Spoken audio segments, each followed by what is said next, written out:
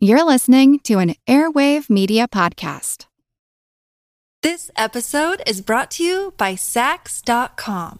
At Sax.com, it's easy to find your new vibe. Dive into the Western trend with gold cowboy boots from Stott, or go full 90s throwback with platforms from Prada. You can shop for everything on your agenda, whether it's a breezy Zimmermann dress for a garden party or a bright Chloe blazer for brunch. Find inspiration for your new vibe every day at Sax.com. Hello, it is Ryan, and I was on a flight the other day playing one of my favorite social spin slot games on ChumbaCasino.com. I looked over at the person sitting next to me, and you know what they were doing? They were also playing Chumba Casino. Coincidence? I think not. Everybody's loving having fun with it. Chumba Casino is home to hundreds of casino-style games that you can play for free anytime, anywhere, even at 30,000 feet. So sign up now at ChumbaCasino.com to claim your free welcome bonus. That's ChumbaCasino.com and live the Chumba life. No purchase necessary. VGW. Void where prohibited by law. See terms and conditions. 18+. Monster Talk is supported by listeners like you. Find out how you can contribute via Patreon or with reviews at monstertalk.org/support. Your contributions, large or small, make a huge difference. Thanks. If you haven't heard part 1 of this interview, I'd strongly encourage you to do so prior to listening to part 2. We're covering The Shaver Mystery and how it was built from extant lore about a hollow earth and how Richard Shaver and Ray Palmer used those elements to build what would become a foundational framework for a lot of very weird stuff indeed. Ray Palmer began publishing The Shaver Mysteries in 1945, and they told a wild tale of giant people, fawn girls, evil robots, ancient astronauts, advanced technology, psychic influence, and much more. As editor of Amazing Stories, Palmer was taking the science fiction magazine into space opera and fantasy territory, and it split a young, passionate readership into factions. Eventually, Palmer would leave Amazing Stories and venture into a new publication, one that would help consolidate and define an entire new field of study, flying saucers and ufology. Up next, part 2 of The Shaver Mystery. It's actually quite unlike anything we've ever seen before. A giant, hairy creature, part ape, part man. In Loch Ness, a 24-mile-long bottomless lake in the Highlands of Scotland. It's a creature known as the Loch Ness Monster.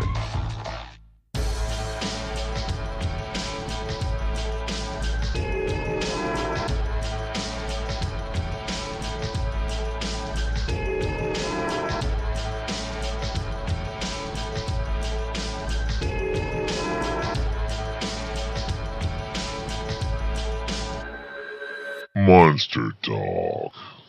Welcome to Monster Talk, the science show about monsters. I'm Blake Smith. In this episode, we're going to continue our look into the curious narrative created by Richard Shaver and Ray Palmer and its impact on culture. I'm tempted to say American culture, but honestly, this got bigger than that, as you'll hear in the interview. Palmer was an early and prominent member of science fiction fandom. His interest even predates the use of the phrase science fiction.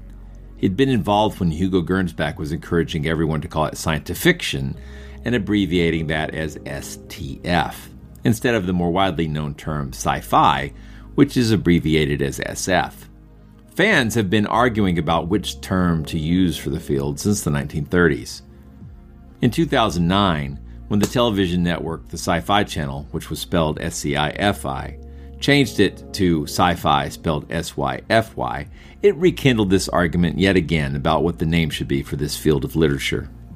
That the selection of what name to call a group with common interests would be the kind of wedge that could split people into factions should not be surprising to listeners. In a world where people routinely split into factions around what TV shows they like to watch within this genre, or split into groups around fictional characters such as Team Cap or Team Stark, or Team Edward versus Team Jacob, or Team Jar Jar versus Team Annie. Anyway, the point is, people who have lots of reasons to join together can find plenty of reasons to split apart. Whatever you want to call it, fandom at this time was in its infancy. The word fan is a diminutized version of fanatic. When you're a fan of something, you may find yourself quite passionate about stuff that you're really not in a position to have control over. Your joys and disappointments become rallying points for you and others like you. Fans of science fiction quickly connected via mailing lists, homebrew newsletters, local clubs, and of course through the letters pages of their favorite magazines. Insider terminology was developed, which could be used to identify other fans. For example, a collection of fans could be called a fin, similar to how the plural version of man is men. This linguistic development is still ongoing. Terms like fanfic, a fan-written fiction that occurs within the setting of some popular intellectual property, or shipping, when someone fervently wishes that particular characters would form strong romantic relationships, or slashfic, which describes non-canonical fanfic involving characters having sexual, often homosexual, liaisons. Despite the many reasons fans might be united by their common interests, these early fans almost immediately factionalized around politics, ideas around the direction of the field, over capitalism versus socialism, and even over a variety of made-up religions.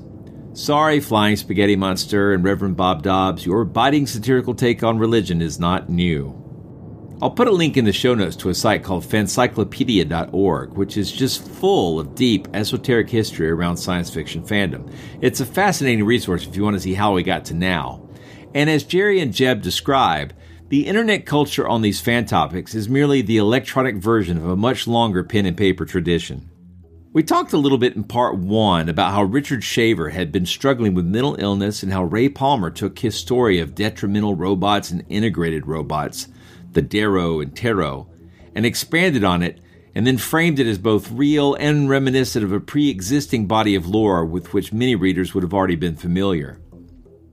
He was blurring the lines between fact and fiction and did not give a fig about it. This delighted some readers and infuriated others, and I've included a brief clip from the Long John Nebel Show, which includes audio of Ray Palmer, Richard Shaver, and of course Long John, talking about this topic. When you hear the show turn into a sort of old-timey recording, that's me playing the clip, which I forgot to introduce. A link to the full episode of Long John Nebel's Party Line will be in the show notes.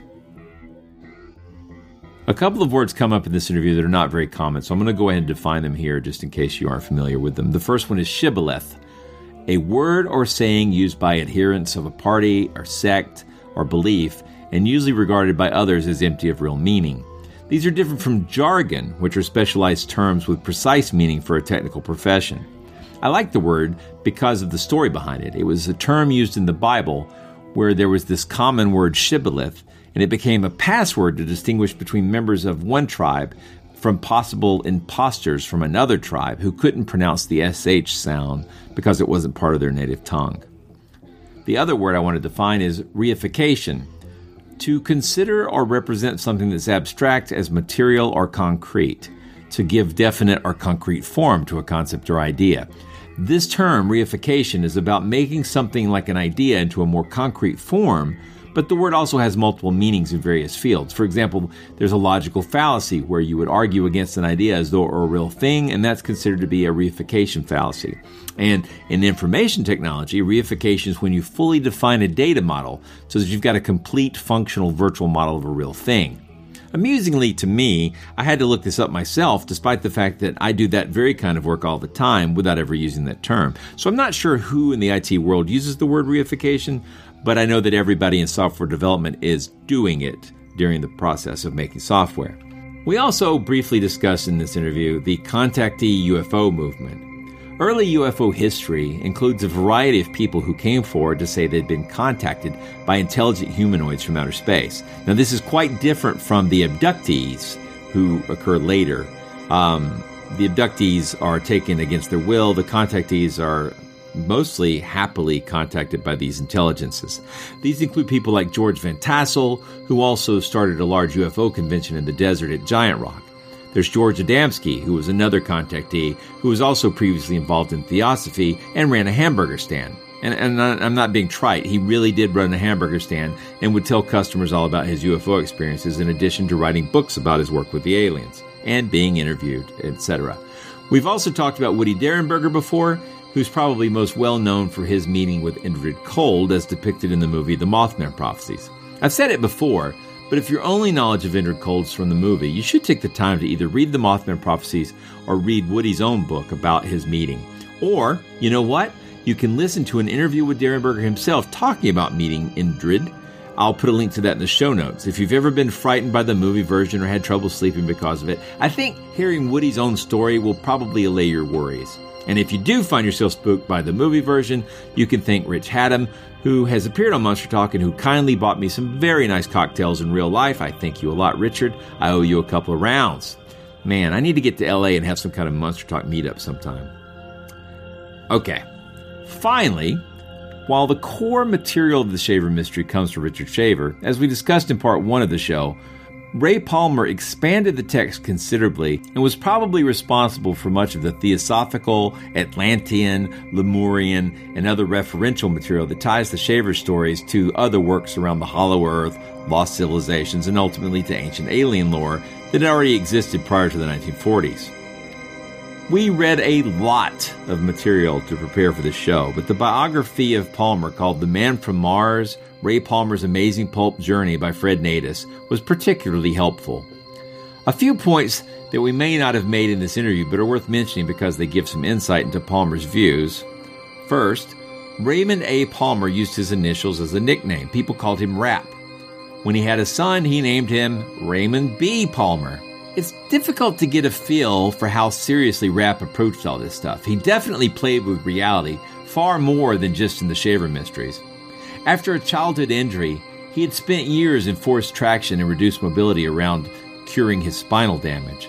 Reading was his escape, and he was a voracious reader and highly imaginative. He never had a college education, and it seems he resented the kind of language common to science fiction, later sci-fi, and the technical jargon common to his competitor magazine Astounding, which was edited by John W. Campbell.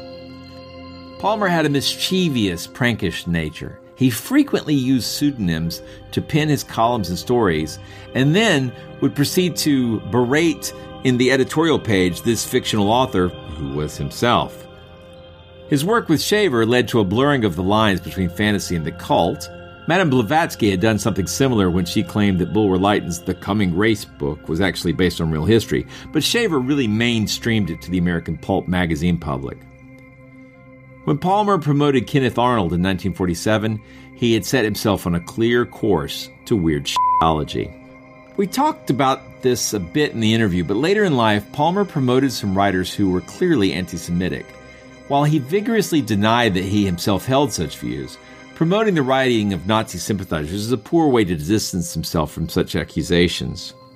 We've already covered the Nazis' obsessive interest in the occult in a previous episode, but what I find troubling is the way that it's become twisted by a variety of parties, including Nazi sympathizers, that the Nazis actually had real occult powers. These allegedly included magical powers, connections to the Hollow Earth, flying saucers, and other occult energy sources. This glorification of Nazi power often is threaded together with Holocaust denial, and I find that abhorrent. There's a very thin line between using fictional versions of Nazi occult fascination to that of celebrating Nazis as misunderstood victims.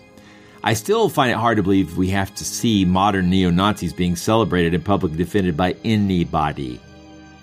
I don't like mentioning politics on the show, and I know some listeners have been annoyed that we've talked about politics at all, and I get that. But if people are confused about whether the Nazis are the bad guys, something has gone horribly wrong. Nazis are bad. If you feel a need to defend the Nazis, please go read some real history books or talk with actual Holocaust survivors. As much as I hate politics, I hate more the normalization of racism based on junk science. I think Jerry and Jeb do a good job of contextualizing the role the Shaver mystery has had in putting us in the world we're in now. It's a frequently ignored foundational text that builds to a time when ancient aliens and Hollow Earth theories are threaded through the foundations of modern pop culture as deeply as the tunnels of the Deros are in Shaver's conception of the Earth. Don't believe me? See how you feel after this part 2 of the interview. Oh, one more thing. I know the Flat Earth gets lots of press and is shockingly accepted by a lot of the misinformed, gullible, and anti-establishment types in our population, but the Hollow Earth is all over the place. It even shows up in the latest Godzilla movie. It's in manga, it's in anime, it's in comics, it's in horror films, it's in fantasy films. I mean, where would the D&D world be without the Underdark and those extensive caverns and dungeons? And where do you think those ideas came from? Also, We talk a little bit about a famous science fiction writer and fan who was angered by the Shaver mystery, but what we didn't mention in the interview is another writer who read the Shaver stories and was also suffering from the same kind of psychological effects of an influencing machine, and that's Philip K. Dick. If the things we create are influenced by the things we consume, Shaver's influence is going to last a long, long time, even if people don't know his name or work directly.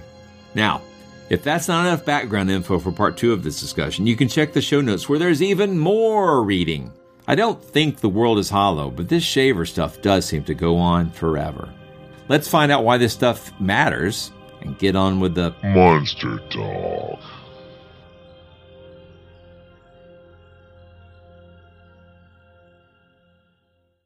So we're back. So these stories came out and it created some controversy. 1945. Yeah, let's talk about how they were received by the science fiction fandom. They hit like crazy. I think the magazine's letters to the editor went from something like 50 to like 2,500. Yeah. I mean, it basically became like the No Sleep Reddit thread where everybody else suddenly had a share in these experiences, and they immediately began to build the exact same kind of mythology you would find on Reddit or 4chan now. Well, so one of the things the listener needs to understand here is that this was not just an amazing stories thing. This had existed with Weird Tales, where people would write letters in, and they would communicate. And at some point, they started printing the address of the letter writer so that they would start writing each other. This became the network that becomes fandom. I mean, when we talk about the internet existing on paper, this is the equivalent of, I could send a direct message to this person. I could send them an email or something. I could comment on their comment and take it out. And so fanzines would emerge and communities would emerge. Now, but as y'all were saying, the numbers here exploded. And I suspect this was what Palmer was at least somewhat trying to do. I don't think it was like all of a sudden there were a ton of sci-fi fans who were like, I like ray guns, but also the Deros.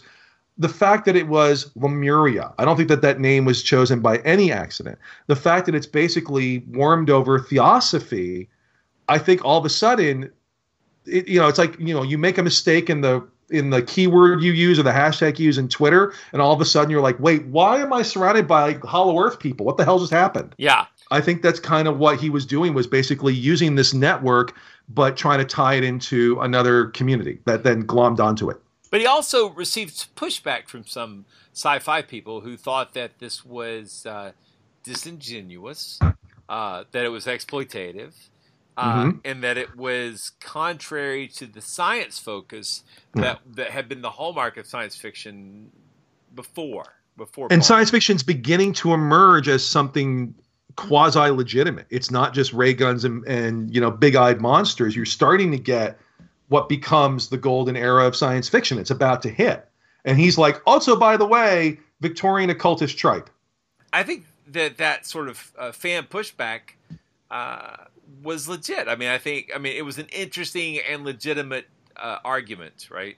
When I think about these sort of discussions, it became known as the Shaver Mystery. Palmer calls it the Shaver Mysteries. That's the name he sort of brands it under.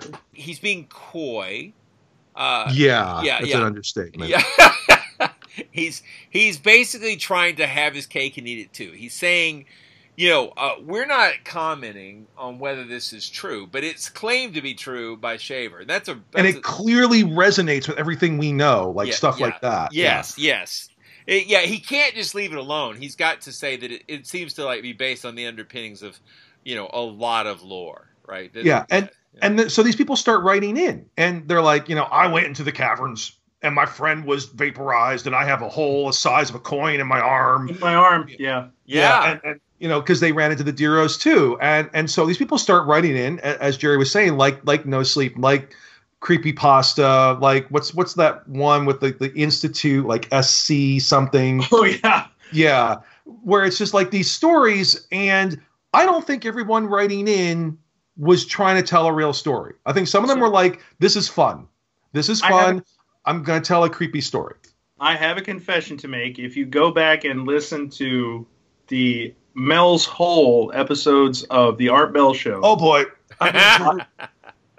Go ahead. I am a trucker in one of those episodes who tells a ripping yarn about a hole into the center of the earth. Total bullshit. I was a college kid, bored at work, and had not had the level of adulting that I have now. People lie. People lie a lot. You're not the guy who told them the story of Half-Life, which is famous. But yeah, no, exactly. And I would expect a lot of that. But then, so I think one of the things that's interesting here, we're going to get into the idea that Palmer invents the flying saucer. We'll get to that, but skip forward even a couple of years, and certainly by 1950, you have a number of people, many of them tied into the Shaver Network, who had deep, long histories in this occult lodge, this theosophical group, this ancient teaching, that as soon as you get rockets, and then especially when you get flying saucers, they're like, oh, I used to get stuff from the Ascended Masters. I mean, they're from Venus, actually. They're from Venus. And this becomes the contactee movement, one of whom, Maurice Doreal, is directly plagiarizes people from the Lovecraft circle, like Lovecraft himself and Robert E. Howard and Frank Belknap Long, and is involved in the Shaver community of letter writers and whatnot that emerges. And the idea of like the reptilians basically comes in right through there. Yes. I can't remember off the top of my head who introduces Lovecraft to Theosophy, but he writes one of his letters. He's like, he literally says, give me more of that stuff. I think there's two introductions. One, he gets the ideas from stuff he reads. So he reads I always forget the name. It's Scott Elliott, but the Atlantis. The book that Jeb's trying to remember is The Story of Atlantis by William Scott Elliott, which was later expanded to The Story of Atlantis and The Lost Lemuria. I put a link to that in the show notes. But right before he writes Cthulhu, he reads a book on the idea of Atlantis and lost continents. And I'm blanking on the name. Later in New Orleans, E. Hoffman Price introduces him to Theosophy, for real, but that's well after he's written most of his stories. Right. So it's a reification machine, really, at that point, where the Lovecraft didn't believe any of this stuff, but it's authors who are sort of going, oh, I love this mythology, I'm going to adopt it. Believers read a story by someone by Lovecraft, like Lovecraft, and goes, oh, God, there's my mythology. They must also be channeling the ancient masters. Yes. Well, and Adamski was straight up trained in Theosophy, wasn't he? Yeah. Yes. Yeah. So. And Doreal, the guy who introduces reptilians to UFO lore through Shaver, he ran a lodge in Colorado. He ran a magical lodge. Now, we just mentioned Lovecraft right now. I want to make a huge distinction here. And I did this on the Twitter thing last night. During his lifetime, Lovecraft he had a lot of faults. We've talked about him before. But he mined the theosophical stuff. He mined all this stuff, turned it into fiction, and did have ramifications later. But when he started to get letters of like, tell me more about the reality of Cthulhu. Tell me where I can find a copy of the Necronomicon. Where are you getting this? Where are you getting? He's like, it's fiction. It's fake. It's not real. He kicked people to the curb about it. Yeah. Stuff that he really believed, like, for example, Margaret Murray and the witch cult, he would go on and on about. But if he didn't believe it, he's like, look, and not only that, I don't want he literally said, I don't want people like looking for this stuff. I'm happy to tell them the Necronomicon's not real. It's fun to write about, but it's not real. Palmer is literally the opposite. Yeah. He's taking stuff that's not real and wholesale regurgitating it as this true story. Yeah, that's really good. I mean, that's a really good comparison. Yeah. And he has a much faster impact, and I think that's important to know. Lovecraft stuff does eventually inspire a lot of Ancient Aliens. I think Ancient Aliens would have happened without him, but he's a huge influence on it. Palmer immediately. So these stories, the Shaver stories, they blow up, but yeah, the sci-fi fans aren't happy. He quickly gets kicked out of Amazing Stories, but he had already kind of started to build a escape plan, and found several new magazines, including Fate magazine, which becomes a major standard of the paranormal world. In 1947, when flying saucers emerge, they get instantly locked into the Shaver mystery because he'd been talking about, flying from the caverns of Mount Shasta and all that. And he hires Kenneth Arnold, the guy from the first flying saucers sighting, to go investigate the Maury Island UFO hoax. Yes, indeed. Maury Island is one of those, oh my God, it shows up in everything. I don't know if you guys read the background literature for the latest Twin Peaks. Maury Island is like one of the major subplots in there. And then in the podcast Tanis, they use Maury Island as a plot point. So it's one of these things that is alive and well, and I expect, a Hellier type documentary about Maury Island any minute. Did Josh Gates just deal? No, he's trying to go legit. One of the big shows that's on. They did it on UFO Hunters years ago. Yes, they did. But there was one that just ran like a couple of weeks ago, where they were looking at some of the metal from Maury Island. It might have been Josh Gates. I can't remember. They all run together. It's all just one show. So I mean, I have heard. I'm hesitant to say this way. I have heard responsible UFO people that I kind of do actually like as historians of ufology, et cetera, who are really fascinated by Maury Island, and I'm not. Like, it's pretty obviously a hoax. It was a hoax while Kenneth Arnold was still on the ground. He knew it was a hoax. I mean, it was a hoax. But the fact that it's being regurgitated and heated up and swallowed as or presented as a scrumptious meal is disturbing to me, because it's although like Roswell, it's grown a little bit, not even close to as much as Roswell's grown, but it's grown. It's comparable to like Aztec, the Aztec UFO story. Right. Yeah. It has.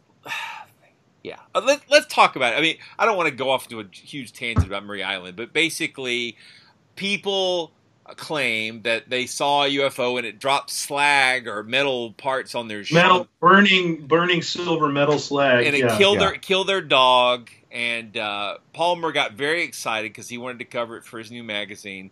So he hires Kenneth Arnold, the pilot, right, and fire extinguisher salesman, to go out and investigate it. Yeah. Now, Palmer's literally like a movie. I mean, Kenneth Arnold is not a UFO investigator.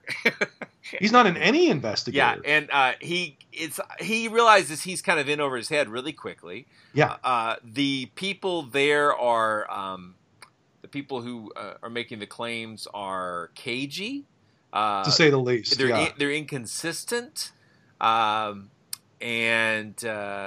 ultimately, the slag turns out to be from a nearby foundry, if I remember correctly. Well, that gets a little complicated. But then they put it on a plane to take it away because the Air Force is actually investigating, and the plane crashes. Kills 2 Air Force officers. And I think the 2 reasons this has continued to reverberate through Woolandia is, one, the plane crash adds this element, and I'm like, wow, that's not awful. Back to Salem. But 2, because Fred Chrisman shows up in the friggin' Jim Garrison JFK investigation. Oh, He's one of the guys involved in this. Well, there's two additional legacies. It shows up in Gray Barker's book. I think it came out in 56, 57. The whole Men in Black business. Too much about the flying saucers. Right, and the Majestic 12 documents reference it after that. Oh, God. So it's got a story that keeps rolling. Yeah. It becomes an anchor point that you can hang. Yeah. You can hang stuff on, basically. But it itself, there's not much there. Well, let me ask you all. So Arnold, when he goes out there, says, "Oh my God, somebody phoned ahead and got me a hotel room, and I don't know who did it."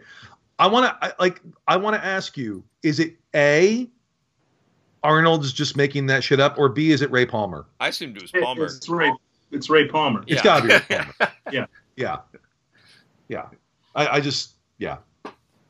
I mean, Palmer was trying to build this UFO mythology once he got to Fate, and Fate is the place where it all happens. Right, and Fate is because so he goes to found Fate. He's partnered with Is it Jerome Clark? Well, Jerome Clark's one of the editors. He's later. It's heck. I can't. Well, while you're trying to think of that, something Curtis Fuller. It was Curtis. the Fullers. Yeah, that's right. The family. Yeah, but he wants to get away from Ziff Davis because they're ever so slightly limiting his editorial control. Right. So let's do a very quick chronology here. 1945, 46, Shaver Mysteries explode, but they're causing controversy. And Palmer's like, I need to do something else. And he wants to go paranormal. It's very, very clear. 47, Flying Saucers. He hires Arnold to go investigate Maury Island. Now, here's the thing. 1947, Flying Saucers, June 24th, and then a whole bunch of sightings over about 3 weeks. And it basically ends with the flying disc at Roswell on July 8th, 1947. And after that, there aren't really a lot of flying saucer things.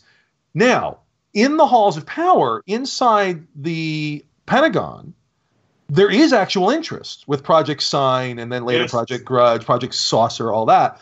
But out in the public, while it's a fun, weird thing, they don't generally associate it with aliens or Martians. They're probably weapons, and it kind of goes away, and it only sort of reemerges in 1950 and 51 when it begins to be what we think of as UFOs today, that they're aliens, that they're, all the stuff that we now think of. Those 3 years is when Palmer is building it. I mean, do not forget that the first issue, volume 1, number 1, and I've got it right over here, of Fate magazine, was headlined with Kenneth Arnold's The Truth About the Flying Saucers. Yeah. They used that story of him flying in his Cessna, seeing the discs out across the sky as the foundation for this new business opportunity. And it is a business. Yes. So that we didn't call Palmer the man who invents flying saucers. That actually comes from John Keel. Yes. Yep. And I think he's largely right. I don't disagree at all. The more I read around this, the more I became convinced that we wouldn't have flying saucers and that whole lore the way we do today if it hadn't been for Palmer. It would be very different. It'd be very different, indeed. It'd be very different. And Fate became like a really safe place to talk about any kind of weird shit. Well, not just any kind of weird shit. Yeah. I'd like to point out, when he creates his basic thesis for what Fate is, it's like, yeah, we're going to investigate, I don't know, ancient mysteries. And I'm like, mother... It's just like, can I get away from it? Spooky archaeology is always at the base. It is always at the base because it's the myth that props all the rest of it up. But I digress. I want to point out one thing about UFOs. The people in the government aren't dumb, and people in the government read trashy pulp magazine too. Yep. And Roswell they buy ranches in Utah. So they buy ranches in Utah. They collect 20,000+ occult books and sit in Victorian libraries doing podcasts in the middle of the night too. The thing to realize is that when Roswell happened, it was the government that said it was a UFO, and that becomes a kind of beat throughout the Cold War. And I would offer up the hypothesis that if a government counterintelligence person would much rather have Joe Public looking up at the sky and seeing something weird and saying, well, that's a man from Mars, then that's a exotic spacecraft or an exotic piece of aeronautics. So there's a lot of reification that goes on in the 50s, 60s, and 70s where the UFO movement suits a lot of diverse interests in a very convenient way. I don't know how much it does earlier. My own personal take, earlier, I think a lot of it is accidental. I think Roswell's entirely accidental. But by the 80s, it's not. By the 80s, they are clearly doing it. God, but Roswell it works so well. Yeah. So, yes. Oh, we should probably take a moment here and say, rest in peace, Stanton Friedman. Yeah, absolutely. Yeah. All right. Did either? But just out of curiosity, did either of you meet him ever? I've met him. Yeah, several times. Yeah, I only met him once. I saw him give a talk once, and then I met him in an Applebee's because it was the only place near the hotel, out near the airport in Albuquerque. And he sat down next to me when I went to the UFO festival in Roswell. He sat down next to me when I was trying to understand this whole thing. And I'm like, well, guy who's built this myth just sat down. And we had this conversation. And that was when I realized, prior to that conversation, I thought he was not just full of shit, but like a charlatan. I thought he was making this stuff up. That conversation made it clear to me that he wasn't.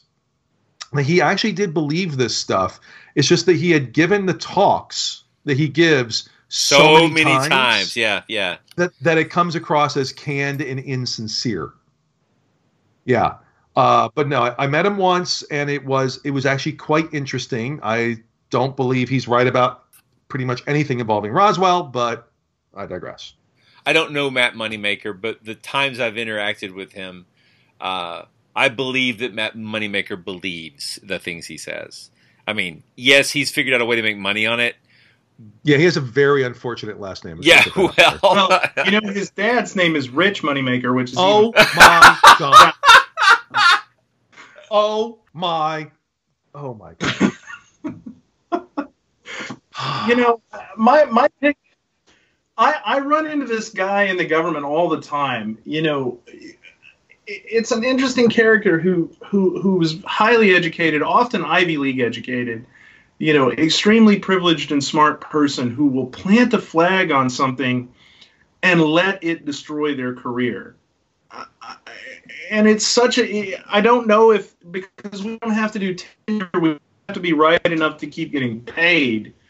I think there's not a lot of self-checking as you age, and Friedman always struck me as one of these guys who had he had planted a flag on this thing. It was paying his bill. It made him into enough of a celebrity for him to get the ego boost out of it, that he was sort of satisfied with the idea he was right about what was happening. But it's a trait among academics that.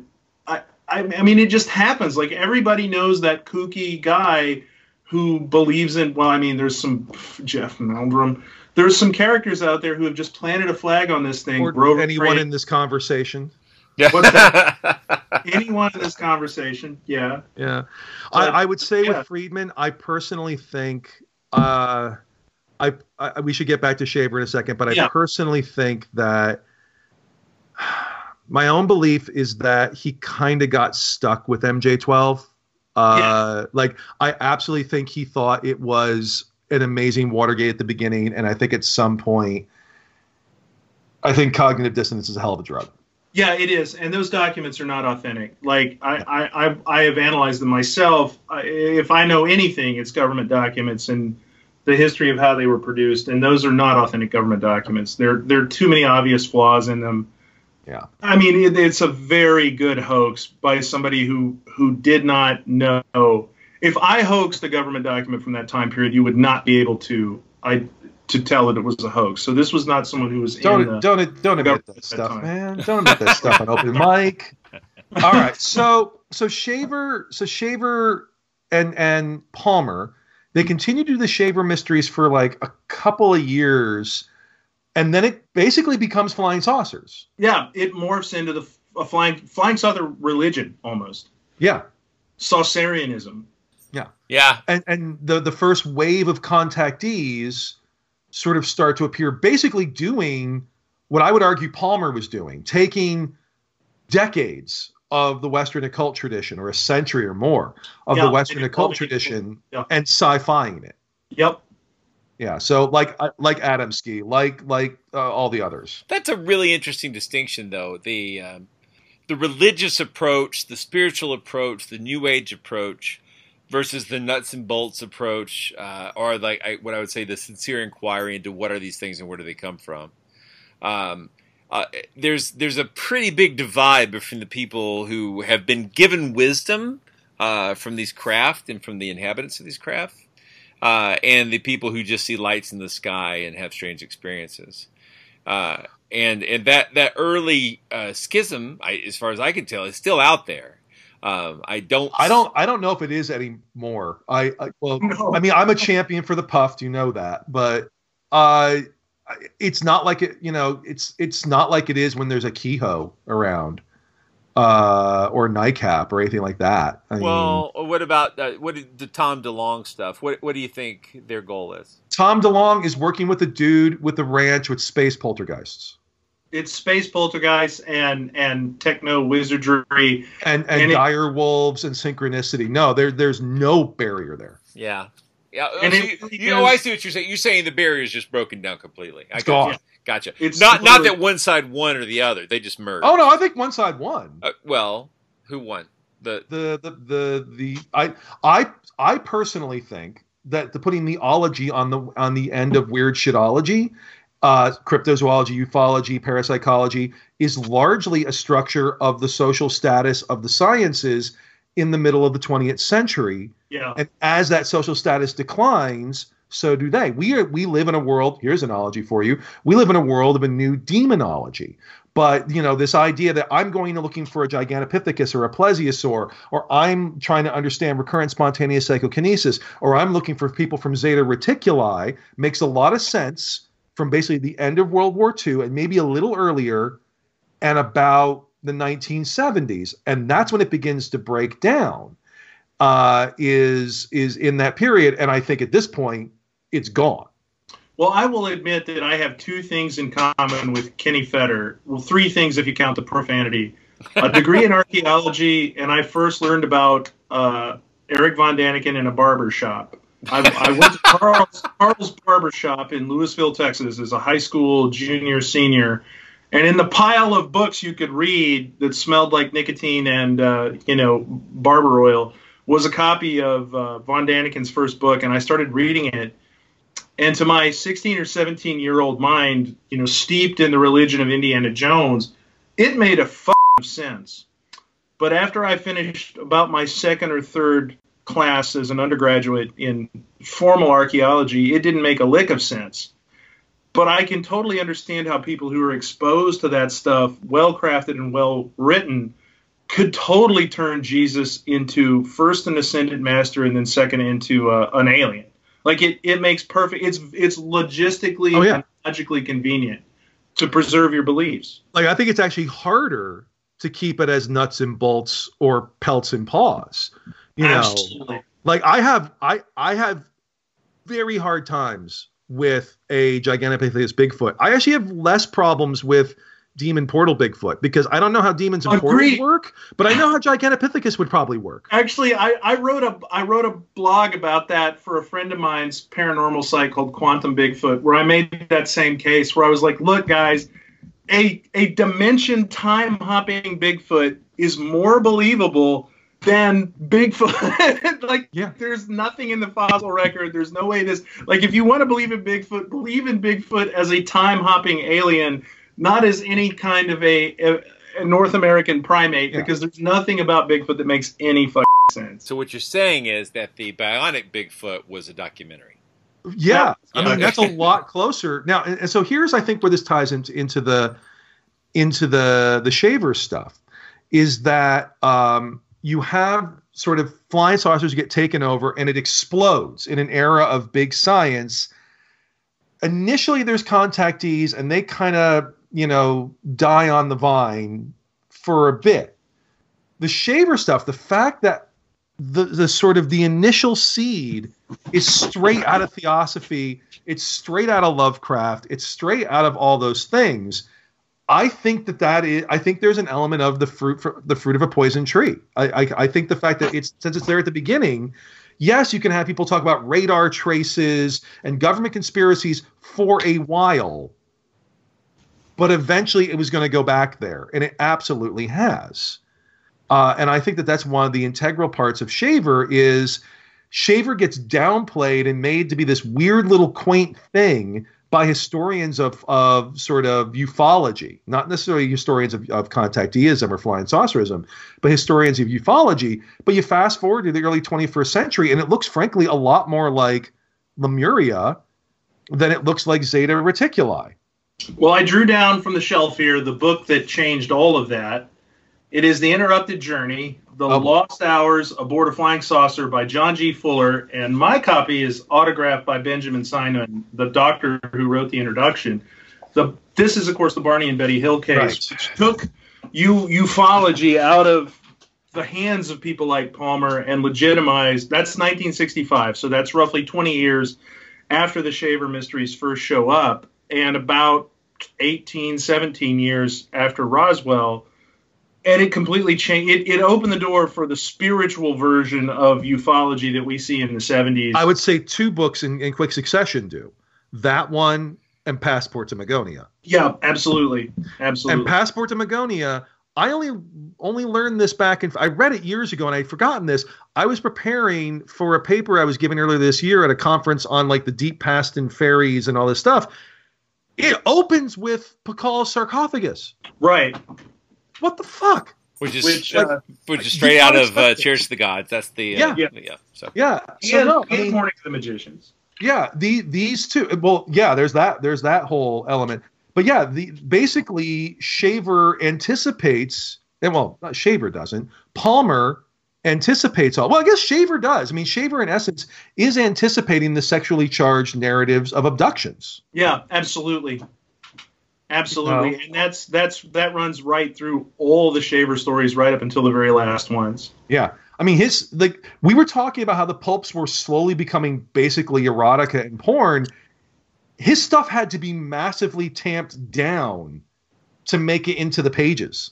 Well, in the story, he has a wife that lives with him in the cave who's very like the woman that people in the Vril movement see from time to time, like hot blonde women, giving you the good news is a pretty common trope at this time. And contactees with the same thing with Aura Reigns and all of that. And then there's all this weird, like, sort of sadomasochism and this other kind of, like, again, just this weird stuff. Is it Palmer, Jeb, you may know because I don't. Is it Palmer that introduces the whole concept of the Nordics and the tall whites and that whole mythology? Not really, because honestly, in Lemuria and Shaver stuff, they're all weird and giant 60-foot snake women elder things. Right. So all that comes from the contactees. The early 50s, but it's just like the stuff before. I was going to say, but isn't it basically repurposing the stuff from Blavatsky with the race core types in some sense? Yes. This episode is brought to you by Sax.com. At Sax.com, it's easy to find your new vibe. Dive into the Western trend with gold cowboy boots from Stott, or go full 90s throwback with platforms from Prada. You can shop for everything on your agenda, whether it's a breezy Zimmermann dress for a garden party or a bright Chloe blazer for brunch. Find inspiration for your new vibe every day at Sax.com. Okay, round 2. Name something that's not boring. A laundry? Ooh, a book club. Computer solitaire, huh? Ah, sorry, we were looking for Chumba Casino. That's right, ChumbaCasino.com has over 100 casino-style games. Join today and play for free for your chance to redeem some serious prizes. ChumbaCasino.com. No purchase necessary. Void where prohibited by law. 18+ terms and conditions apply. See website for details. Yeah. Well, and also quite a few of the contactees. I mean, so, I've gotten this far without mentioning Michael Barkum, but, quite a few of the contactees have other kinds of rejected knowledge, like Nazism. Yeah. And so one of the contactees, George Hunt Williamson, that Shaver Palmer published, was basically a Nazi sympathizer. So yeah, the tall whites and the Nordics and all of that. The idea that the Nazis had a base in Antarctica and they had super secret technology, that was coming from Nazi sympathizers within years of the war. Yes, right. Let's actually hop back to this timeline thing for just a minute, because I want to get to that, but I want it to come in context to the timeline. So we have this controversy in Palmer and the fandom. He breaks off and forms Fate magazine. 48.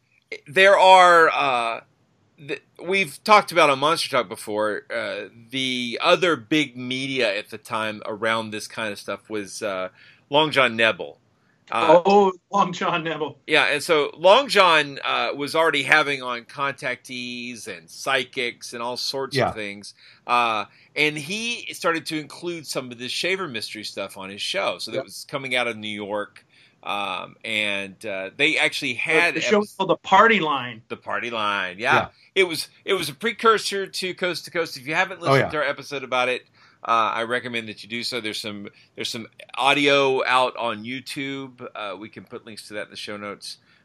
It's really amazing. I think it holds up very well. It's very engaging. Nebel. It's funny to listen to it because this was at a time when every American white male sounded angry. That's not happened since, of course. It's great, but it's like, sir. It's the opposite of the Rogan experience, where it's like, sir, do you mean sir? It's hilarious to listen to. They're very polite, but like you say, the anger, certitude, people are eloquent. Yeah. There's a lot of eloquence and. But then there's some great Brooklyn accents in there too. There are. You can be eloquent and be from Brooklyn. Hearing Palmer talk on the radio does not help your attitude towards his credibility. No. But we've talked about Palmer all this time. We haven't mentioned something really important about Ray. Ray had a physical injury when he was about 7 years old. And as a consequence of that, his back was broken, and he spent a huge amount of time locked into traction. They thought he was going to die. Basically, he was sent off to a sanitarium to die. There's various versions of this story, but Ray was apparently about 4 feet tall because of his back injury. Yeah. He has a hunchback. I think Jerry mentioned that, and that's how he self-described. And this is of course why he does not go to World War II. If we're wondering, he was not a coward or a draft dodger. No, he would never have been drafted. Yeah, right. So he did other things. He entertained people, I suppose. But this is actually tied to this interesting thing that you mentioned before, Jeb, where people are contacting you and they're thinking you're talking about Ray Palmer, the Atom. And, yes. And this is I find this fascinating. So.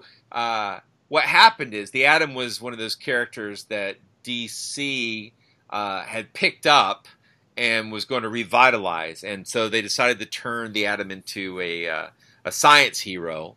And this is Julius Schwartz who was doing this work, and he's a friend of Ray Palmer's, and he calls up Ray and says, "Hey, I want to turn the Atom into a hero again. We're going to do it in DC, and I want to name him after you."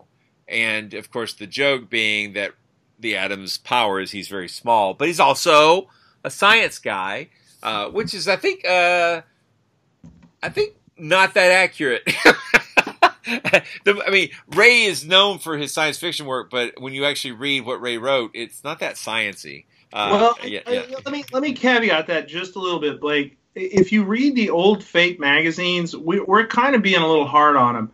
Fate did a lot of hard science, and in later years in the 70s, they did a lot of good debunking once Palmer had kind of left the scene. But Fate is brought low by the worst of it. But there's actually some damn good stuff in there. There are whole issues that read more like Popular Mechanics than a UFO zine. So you're saying awesome. It's more Discovery Channel than History Channel? It's more Discovery Channel than History Channel in that occasionally there is a little nugget of goodness in a sea of just stuff I watch while I'm folding my laundry. Well, I have I don't have some of the really oldest Fates, but I do have some the Watertown Ghosts mystery. I had to track down. Oh yeah. That was born out of Fate magazine, wasn't it? To an extent. I mean, the photo existed long before that, but the first serious investigation. Well, even that's not true. Harewood Carrington investigated it, but I don't know if he published his work. But later on, it got researched in most of the details we have, and one of the better photos we have of the original is from Fate as well. So, yeah. So. Anyway, I didn't mean to sidetrack on that, but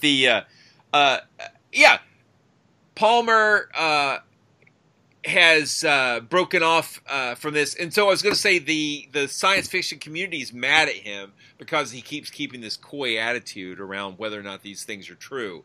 Does he really believe in the Shaver Mysteries? Is that stuff really supposed to be happening, or is it all fiction, or what is going on? And one of the famous stories around that is that at one of these science fiction conventions, which were still in their early days back then, Palmer gets cornered in an elevator by a fan who's also a writer, a guy named Harlan Ellison. And Ellison insists that Ray tell the truth about what's going on with the Shaver Mysteries. And I'm just going to put this out there. Harlan Ellison would make, if I was in an elevator with him, he would make me pee my pants because he's a terrifying individual. He was a very terrifying individual. He was also not very tall. I was just, both these guys are basically titans within science fiction, yet tiny in real life. So just imagining the two of them having that encounter in an elevator, I would have loved to have been a fly on the wall. But Ray basically said, look, I was cornered, I was in an elevator. It was obvious Harlan wasn't going to let me go until I confessed, so I gave him what he wanted, so he'd let me out of the elevator, right? Well, Mr. Shaver, let me talk with Ray Palmer again for a couple of minutes, if you will, please. Hello. Hello, Ray? Yes? Yes. Ray, some time ago, we had a young man on the program just about a year ago, a young man who writes science fiction. Yes? And he made the statement that he met you at a convention, a science fiction writers convention a few years back. That is correct. And you know who I'm referring to? Yes, I do. Harlan Ellison. That's right. He made the statement on the program here that you told him that the Shaver Mysteries were all fiction, and that you published them just to create good circulation for amazing stories. Well, I think now that demands an explanation which I think I can give you. Well, will you try, please? When I went to that convention, I was very sick. Mm-hmm. I was invited to the convention and made the trip in spite of being ill. Now, when I got there, I expected to receive what I'd say a courteous reception. And instead, I met with a group which I believe was closely linked with Mr. Ellison, who had apparently decided that they were going to badger me. I see. Now, they kept asking questions which actually you can't answer without... it's a sort of a question that do you still beat your wife? Mm-hmm, I understand. So, in exasperation, finally, when he confronted me in this elevator, I said, well, what do you want me to answer to the question? And he said, the truth. I said, well, I've told you the truth, and you haven't accepted it, so my only alternative is to tell you what you want to hear, that this is entirely fiction, and that it was done for the purpose of raising circulation. Now, this was done in what... you might say, with anger. It was done also as sarcasm, and it was done to rid myself of this group which intended to follow me the whole convention, and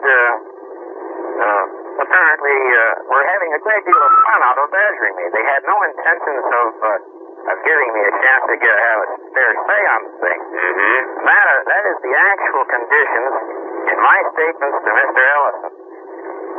I've had several run-ins with Mr. Ellison since, and one of them came about as a result of his appearance on your program, and I did at that time tell him that my statements to him in that elevator were in the vein that which I just described to you. I see. I think you could easily understand it. I don't believe that it is necessary to give an honest answer to a person who doesn't give you the courtesy of the chance to give you an honest answer. Actually, I don't think that anybody would be against an editor trying to increase the circulation of a magazine. Well, I want to clarify that, too. Yes. I wasn't hired by Ziff Davis to get a lot of return. Mm-hmm. I was hired to sell magazines. Mm-hmm. And I I realized from the very beginning that the Shaver Mystery was a thing that would sell magazines. We had a circulation of around 50,000 when I took this thing over, and it was 135,000 when I got hold of the Shaver Mystery. And overnight we raised it 50,000 to 185,000, which is a sensational figure for a fiction magazine of that type. That's possibly the most honest thing I've ever heard him say. Yeah, it truly is. But it's impossible to underscore how small that community was at that time. And he's not talking about how tall they were. He's talking about how tiny the community is in number. I regret that I'm just slightly too young to have gotten out of the early sort of sci-fi stuff that I went to in the 80s and early 90s, because that community even then was very small. You could show up at a sci-fi convention and meet legends, you know, and not only meet them, you could eat lunch with them. Yes. And it's not like that anymore. This is when it was still actually like freaks and geeks and weirdos and not the only thing that is the part of our economy. Right, exactly. So to have Harlan Ellison and Ray Palmer in the same elevator is not fantastical. It also underscores the extent to which the Shaver Mysteries at the time were influential, and we've just sort of decided to forget about them. Yeah. Well, because ufologists absolutely wanted to, Kehoe and NICAP and traditional ufology, they didn't want to do with the contactees. They didn't want to do with occupant cases. They didn't want to do with crashes. All these things were being reported and said, and they're like, no. Just radar, just photos. Okay, maybe because there's a hypnotist involved, this couple in New Hampshire, maybe with the hills. Yeah. But this was a large chunk of it. I don't know if I would say the bulk of it, but there's been a long history of pelts and paws or nuts and bolts people ignoring demonological or religious imagery in abduction cases, or strange, portals and UFOs and whatnot in cryptozoology cases, and all these things being weird and intermixed. And I would argue that it is when people are able to tell these stories themselves, not unlike the letter columns, with the internet, that all of a sudden this comes back. Yeah. That the gatekeepers aren't gatekeeping. So the point is that Ray Palmer created, in his own way, what we might call modern Saucerianism, with the idea that, in his mind, the Saucerians, the creatures from another planet, didn't come from another planet. They came from inside the Earth, right? Like, that was what he was pushing, is that these critters that we see as aliens were actually the precursors to modern humanity. And in a way, that's a lot neater and cleaner than the idea that somebody could develop faster than light travel and get here to planet Earth and without look like us, them, and then look like us. Exactly. Yeah. No, and in fact, you see that idea that things were here, but then they go out. I mean, the X-Files eventually went there, for example, in fiction all the time afterwards. And of course, there's elements of the previous writers have been talking about it as well. No, it's super influential, and no one wants to mention it. And I kind of get why. Like, I have been trepidatious about this episode because the more I read of I Remember Lemuria, the more I read of this, I'm like, I don't like this guy. Like, right. This guy is using a man with clear mental problems, with mental illness, taking his stuff and capitalizing on it and searching for others. Like, he searched for other shavers. He sure did. He just didn't find them. Yeah.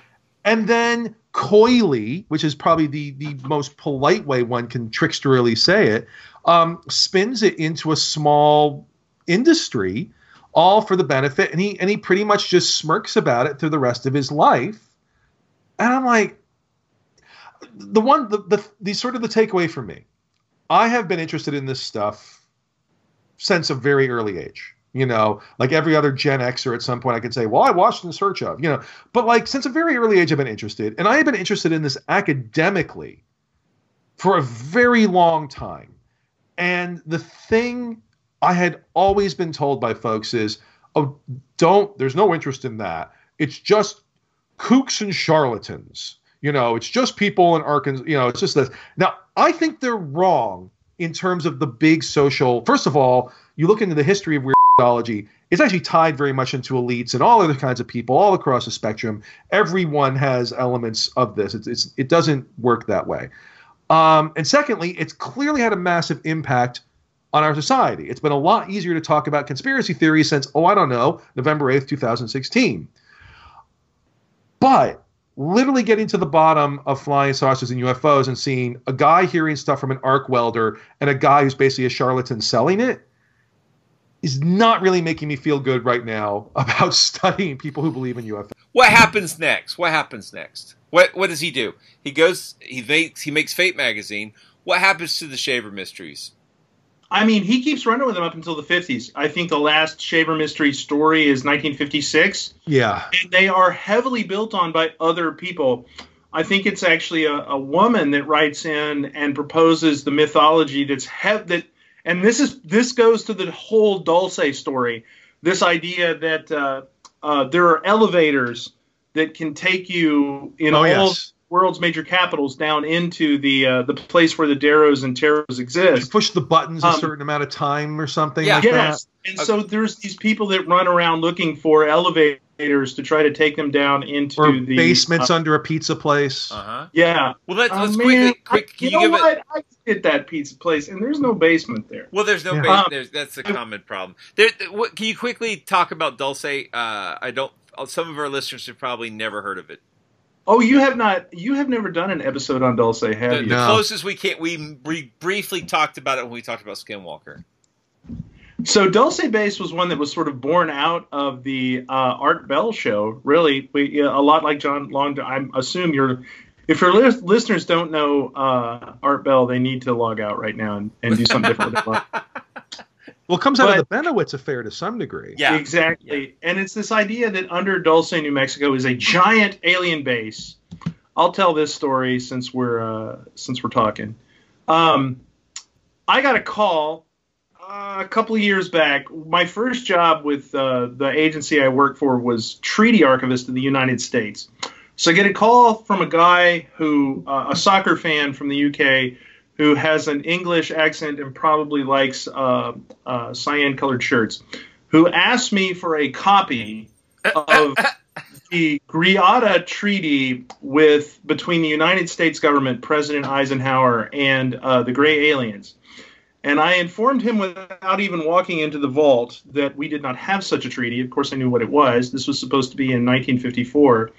And we got into a huge row that lasted about 2 hours in discussing this. This is not something that you're supposed to do in your capacity as a government employee. And whenever he found out my last name was Drake, that made it even worse. That's a very icky situation to be in. It really is. If your name is Drake and you work for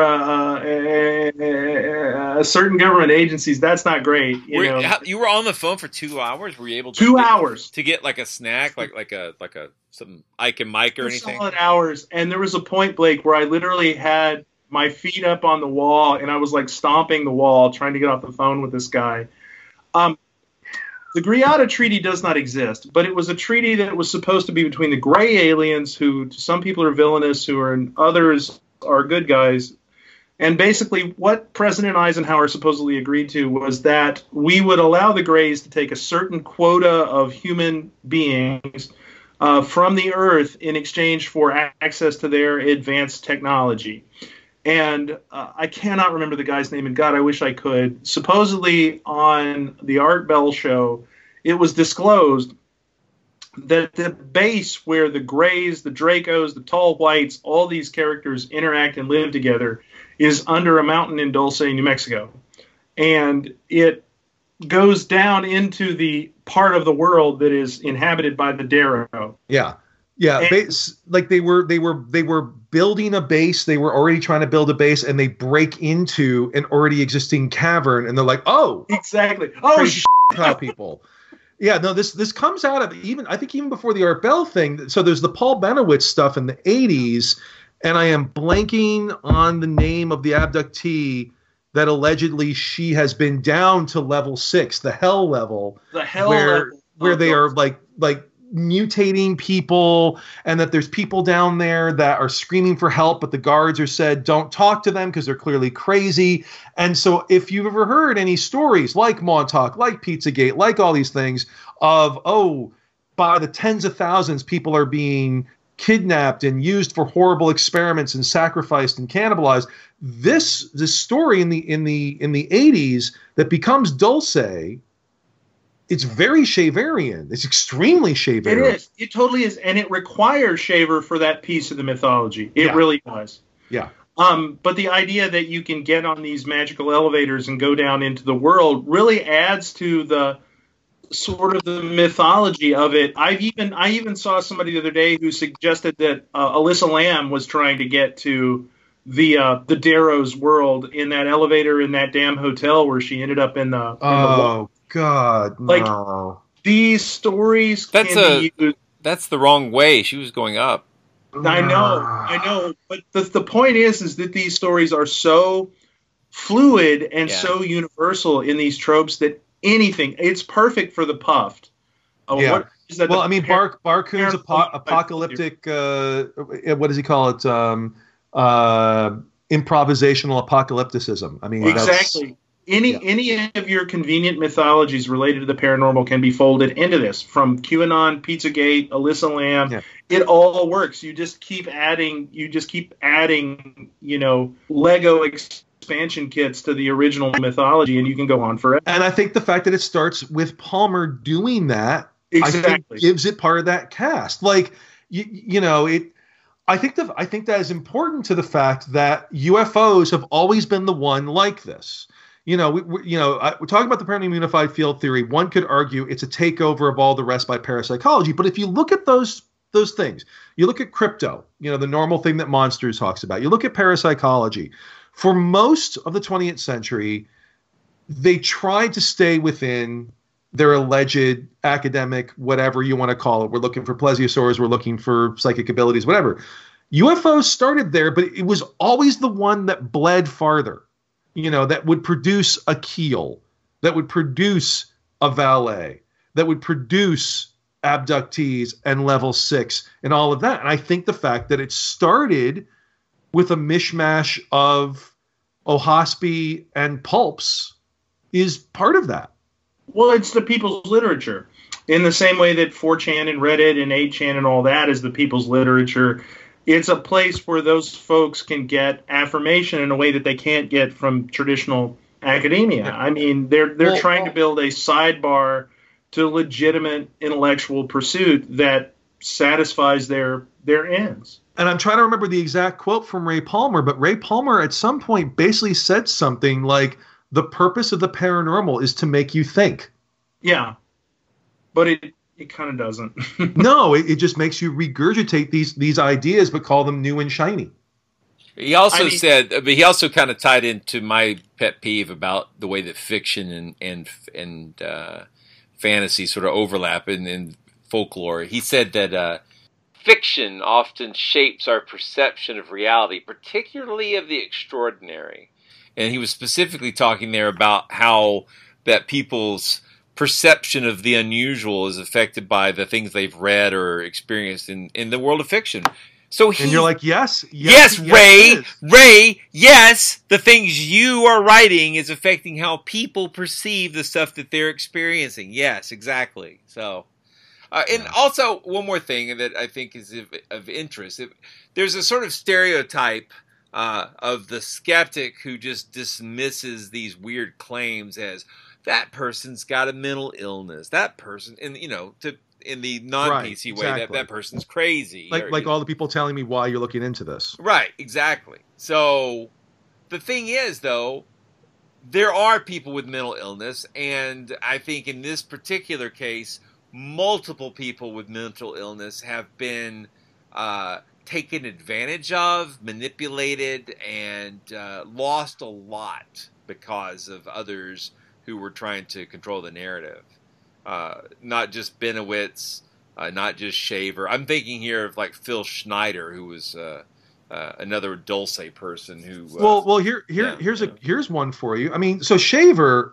To be fair, as I sort of alluded to earlier, Shaver's life actually sort of settles down.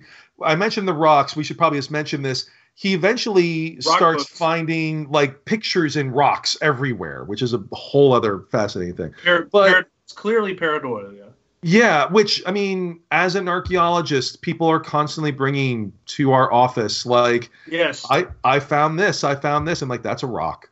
And they're like, oh, but it's got this. I'm like, it's a rock. And then at some point I just have to, I'm like, look, I'm sorry, I can't tell you anymore. But here's an excellent example. So Shaver and Palmer, Shaver's life settled down and he kind of found a purpose. And one could argue, again, sort of a certain therapy. But here's one for you. The Montauk Project, where you have these guys that clearly have stuff going on with them, which gets rationalized into, well, they have problems because of all the awful things that were done to them in the caverns underground, very Shaverian, which then not only develops a whole bunch of paranormal lore, becomes the clear basis, given that the show was initially going to have the title Montauk, of Stranger Things. Which becomes this gigantic thing and inspires a whole bunch more based off of people that are basically based off of like modern day Richard Shavers. And causes revitalization of Dungeons and Dragons. Well, that's fair. Yeah. The Stranger Things Dungeons and Dragons set is pretty sweet. Yeah, I have seen one and it is pretty nifty. But yeah, no, this is a recurring theme. Like I have long thought someone, not me, needs to write an article about this kind of dyad of a exploiter or whatever word you want to use, and someone who has like clearly getting things that there's some sort of mental health element. And it's being rewritten and repurposed. Benowitz is an example. Montauk's an example. The Philadelphia Experiment falls in here. Oh yeah, and there are others. Carlos Allende, the Philadelphia Experiment. Montauk. I don't want to talk about Montauk.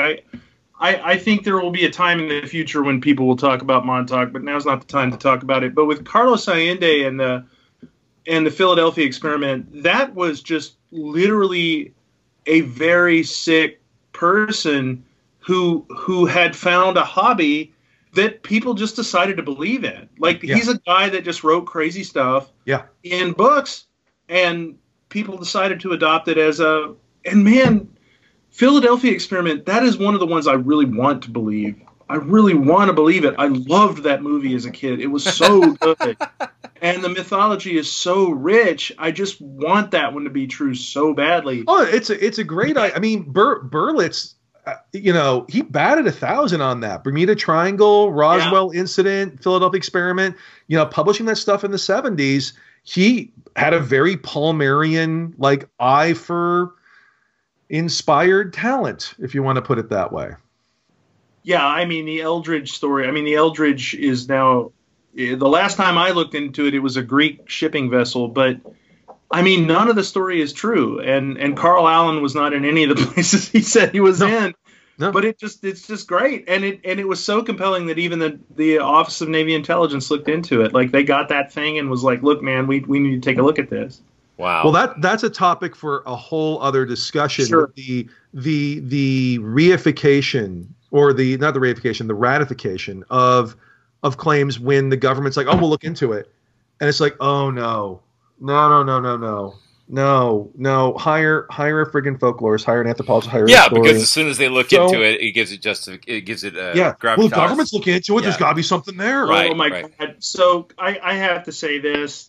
Like, the volume of crazy mail we get is you couldn't even conceive of it. I don't even want to talk about how much crazy mail we get at work. But yet we still have to read it and go, there's nothing here, there's nothing here, there's nothing here. Wait a minute. We better look into this one. And as soon as you have to do some due diligence on something, it gives it a lot of legitimacy. And then the whole world is suddenly on you, like flies on what flies go on, And the government is cognizant of that. Like we tend to be fairly careful about our level of exposure, because again, we read this stuff, we understand this stuff, and we know that as soon as we put our eye on something, the world's eye is on it. So, but people stumble onto stuff all the time that they interpret incorrectly and then write letters about. I mean, that's just reality. Yep. It's true. It's true. But, well, the thing is, and I realize we've kind of rambled all over the place because. Oh, yeah. But first of all, I knew we would. And second of all, it's because this story has threads that go all over American weird culture. I mean, all over the place. And I want to ask you a question, Dr. Atlantis. Who is the monster in the Shaver Mysteries story? Is it UFOs? Is it the Darrows? Is it mental illness? Who is the monster in this story? Well, capitalism. I mean, capitalism. The American. It's the American failed mental health system. Yeah. How about that? Yeah.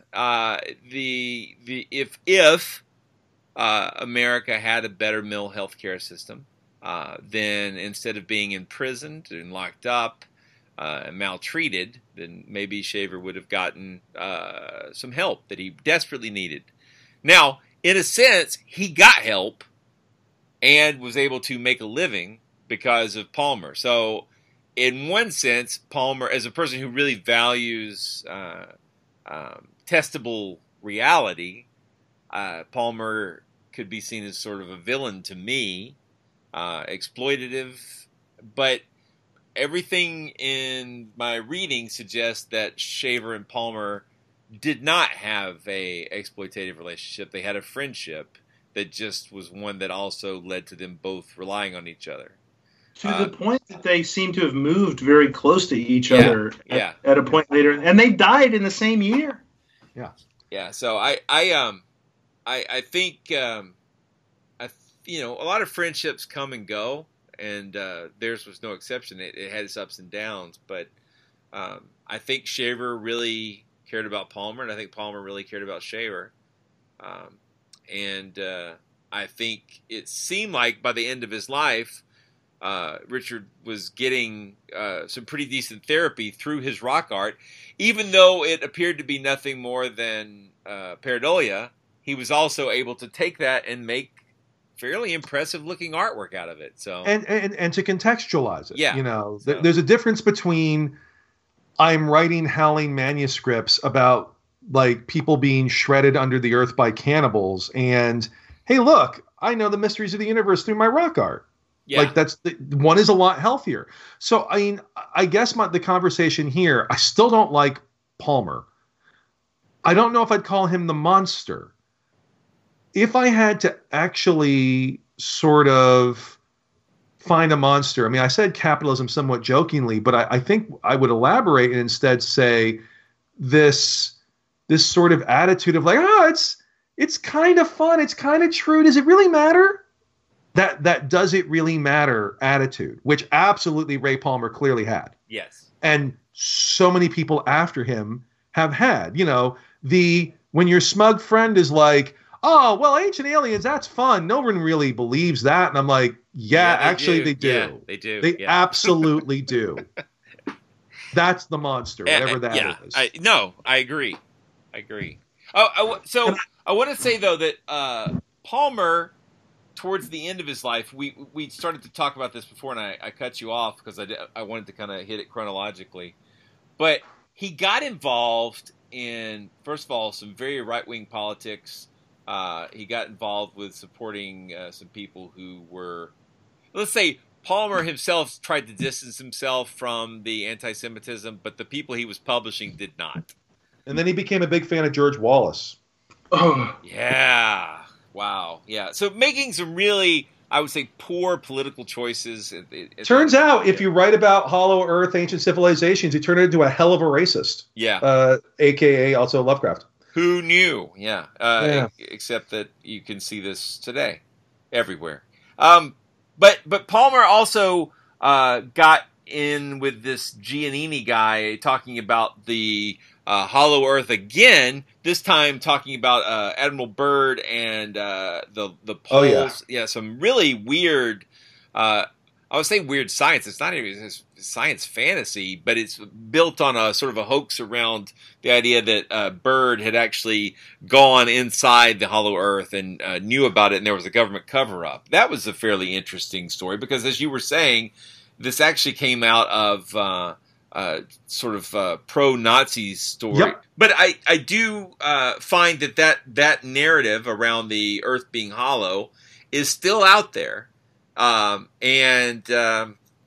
It's not going away. I mean, I would say it's not as prevalent as the flat Earth. I would say, remember when the flat Earth was a joke? And, no one really believes that. Yeah. Oh yeah. There is this concept in politics right now, and I'm not going to make fun of anybody's politics, despite the temptations that I have to do so. That if you are anti-establishment, then you're right by default. I mean, I'm as establishment as you can come. I believe in the establishment. I believe in the idea that you work your way into the establishment and then you advance your agenda based on having earned a place at the table. But a lot of people believe that, the whole idea of righteousness in politics comes from the fact that you're the ultimate outsider. So anybody who's anti-establishment by default is a hero. Maybe that's Julian Assange. Maybe that's Brad Manning, Chelsea Manning, I don't know. But the reality is that there is this weird contingent in American and European politics that if you're anti-establishment, you're automatically valid. And I think you see a lot of that emerging, especially in the 50s and 60s, in this kind of ufology and Saussurianism, where the fact that these people have an anti-establishment voice automatically grants them legitimacy. And what I'm seeing is a lot of people adopting some super effing racist beliefs simply because they're not part of the establishment right now. Oh yeah, no, I mean that I would absolutely agree, and that's the turn we've taken. Is and again I mentioned Michael Barkun. He wrote possibly, in my opinion, the best book on this back in 2003 or 2002.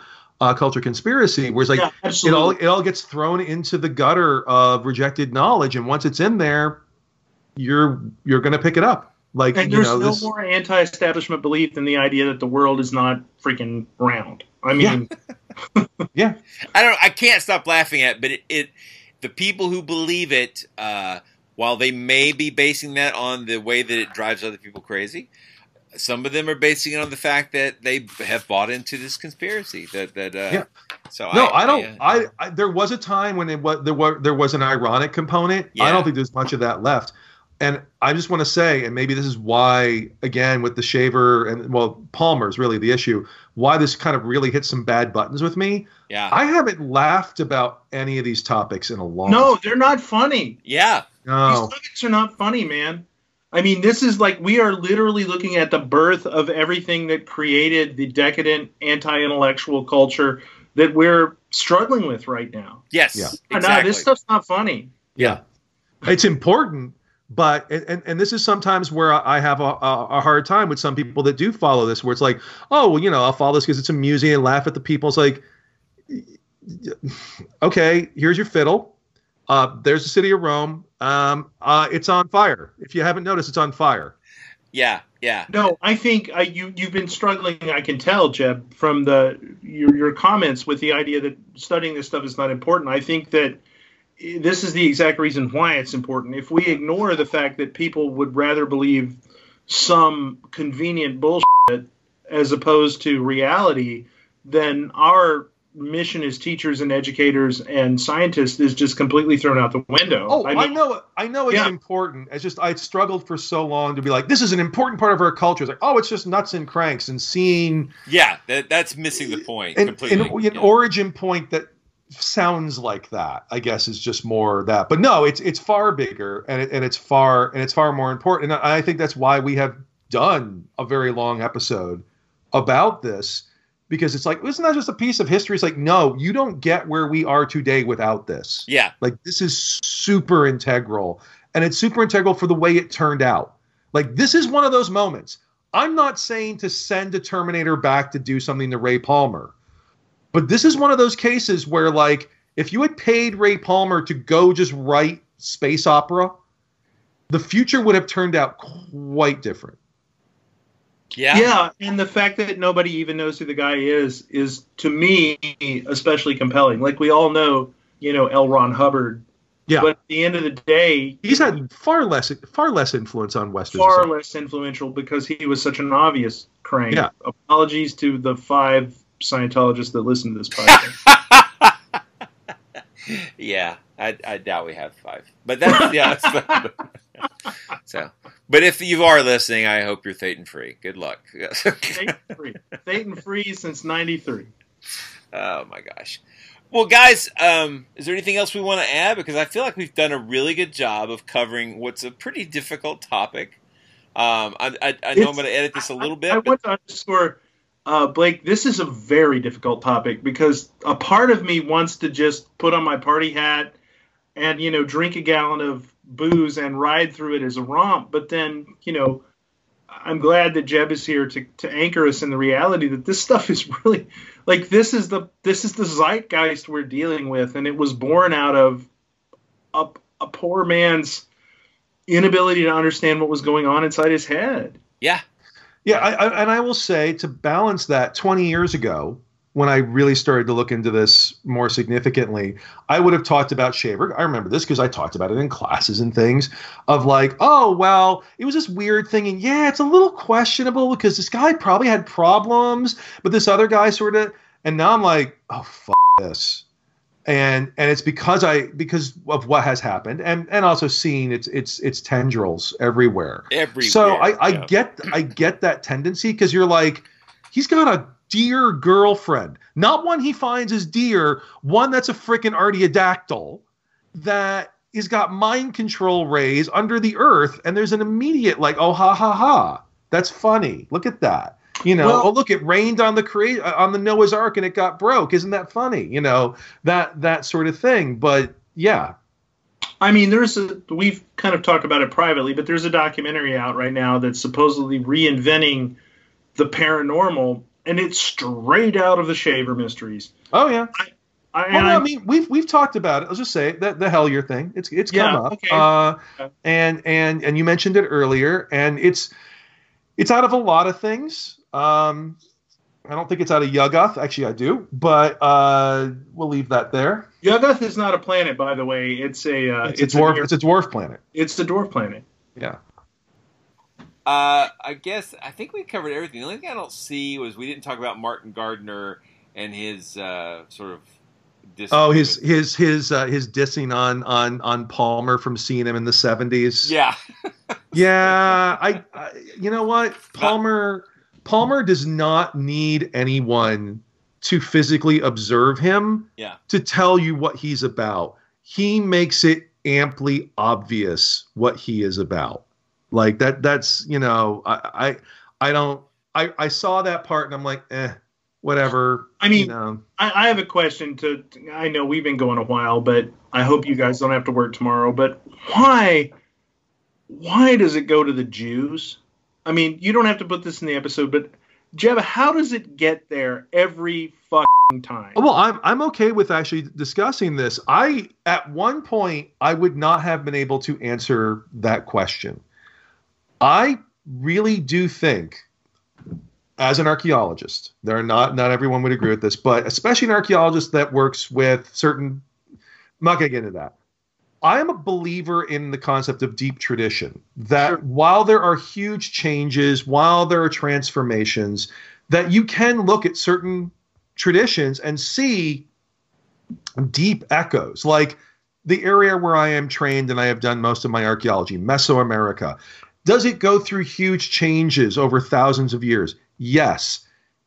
Can you see core concepts at Olmec sites in 1100 BCE that you see in the Mexica Empire in the 15th century? Is it the same? No. Are there some connections? Yeah, there are. I would argue that there is a deep myth, a deep tradition that emerges I don't know exactly when, this is outside my abilities, of it's clearly tied to, I mean, and there's other versions of this, but there's a specific one that's clearly tied to medieval Christianity. Yeah.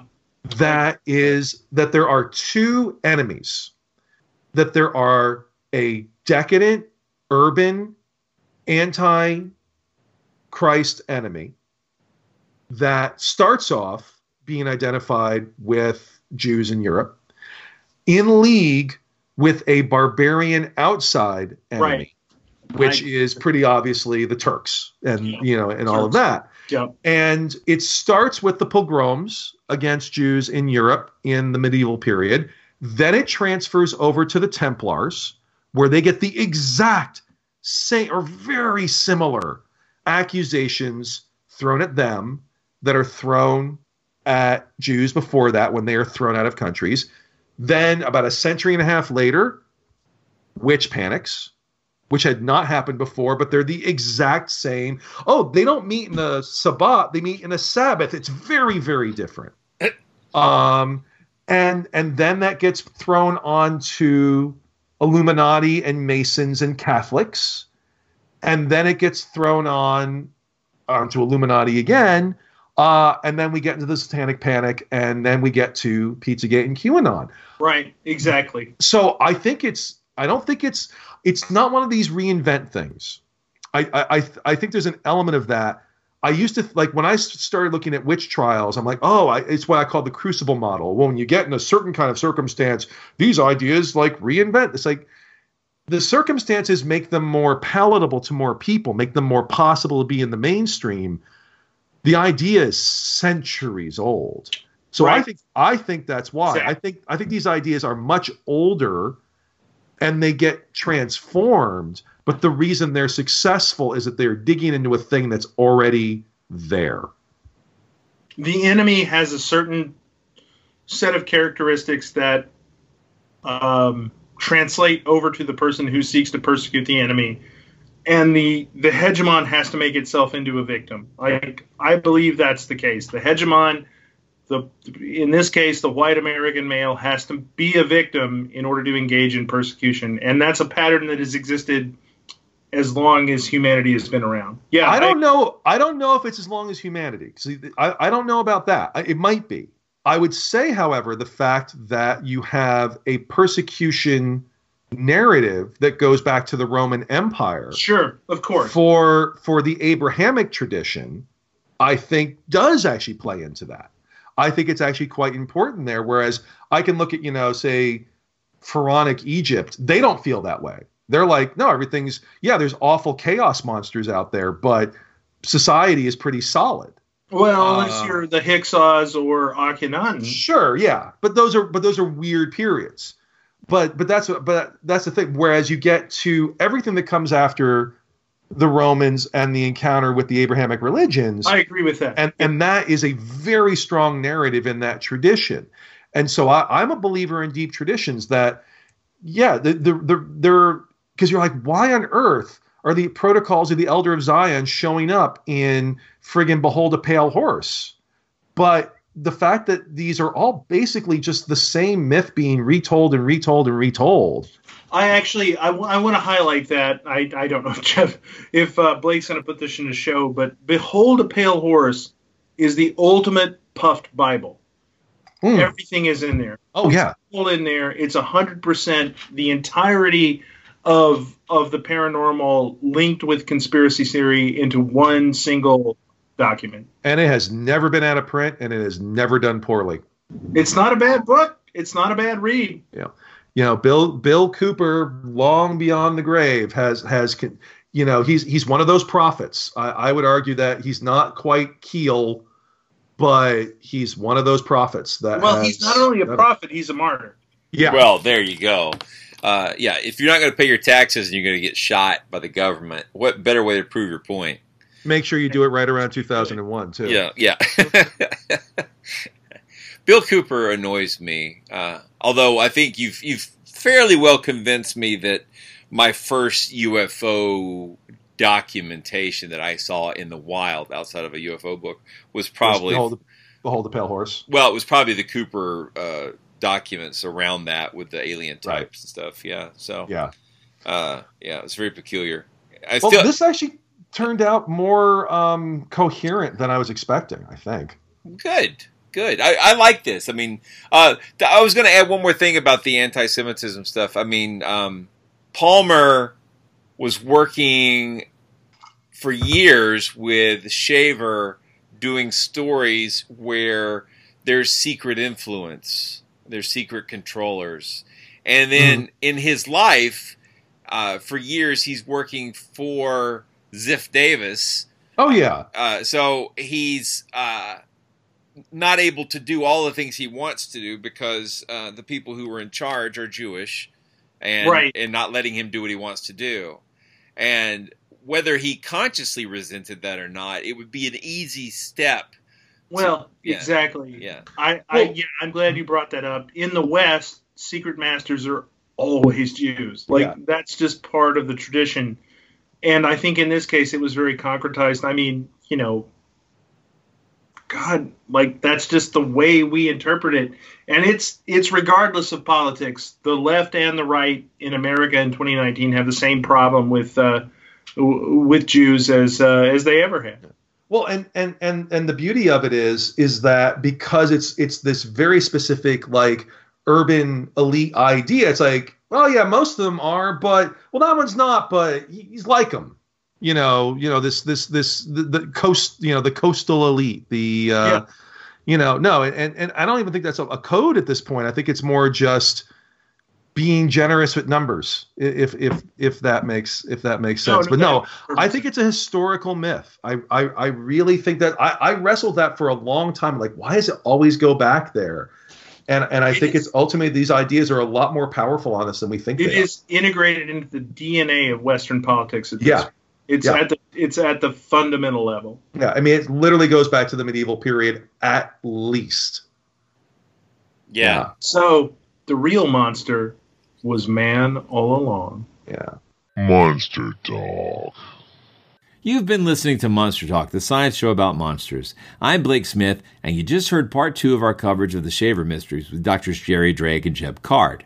There are a lot of links in the show notes if you want to dive deeper into the Hollow Earth and the Shaver Mysteries. I've received a lot of interesting links to a variety of fictional properties that directly or indirectly build on this mythology. I didn't try to include them all in the show notes, but there are plenty of them, and the number's growing. When the Hollow Earth material showed up in the Godzilla King of the Monsters movie, I was the only one in the theater cackling madly. I may have spent too much time on this topic for my own good health, but I hope that you all enjoyed the fruits of this effort. Monster Talk is an official podcast of Skeptic Magazine. The views expressed on this show are those of myself and my guests and don't necessarily reflect the opinions of Skeptic Magazine or the Skeptic Society. Though I really do recommend checking out Dan Loxton's 2-part Hollow Earth coverage from Junior Skeptic. Links to that are in the show notes from part 1. We hope you've enjoyed this episode of Monster Talk. Each episode, we strive to bring you the very best in monster-related content with a focus on bringing scientific skepticism into the conversation. If you enjoy Monster Talk, we now have a variety of ways to support the show, all with convenient links at monstertalk.org/support. That's monstertalk.org/support. We have links there to our Patreon page as well as a donation button. Another great way to support the show is to buy books from our Amazon Monster Talk wish list, which directly helps us with our research. We love used books very much, so don't feel compelled to buy new ones, and we love Kindle so we can share our digital libraries with each other. And finally, without spending any money at all, you can support us by leaving a positive review at iTunes or wherever you get your podcasts. Positive reviews help keep us visible in iTunes, which is a great way to help us find new listeners. And please share our show on your favorite social media platforms. Monster Talk theme music is by Peach Stealing Monkeys. No Darrows or Taros were harmed in the making of this episode.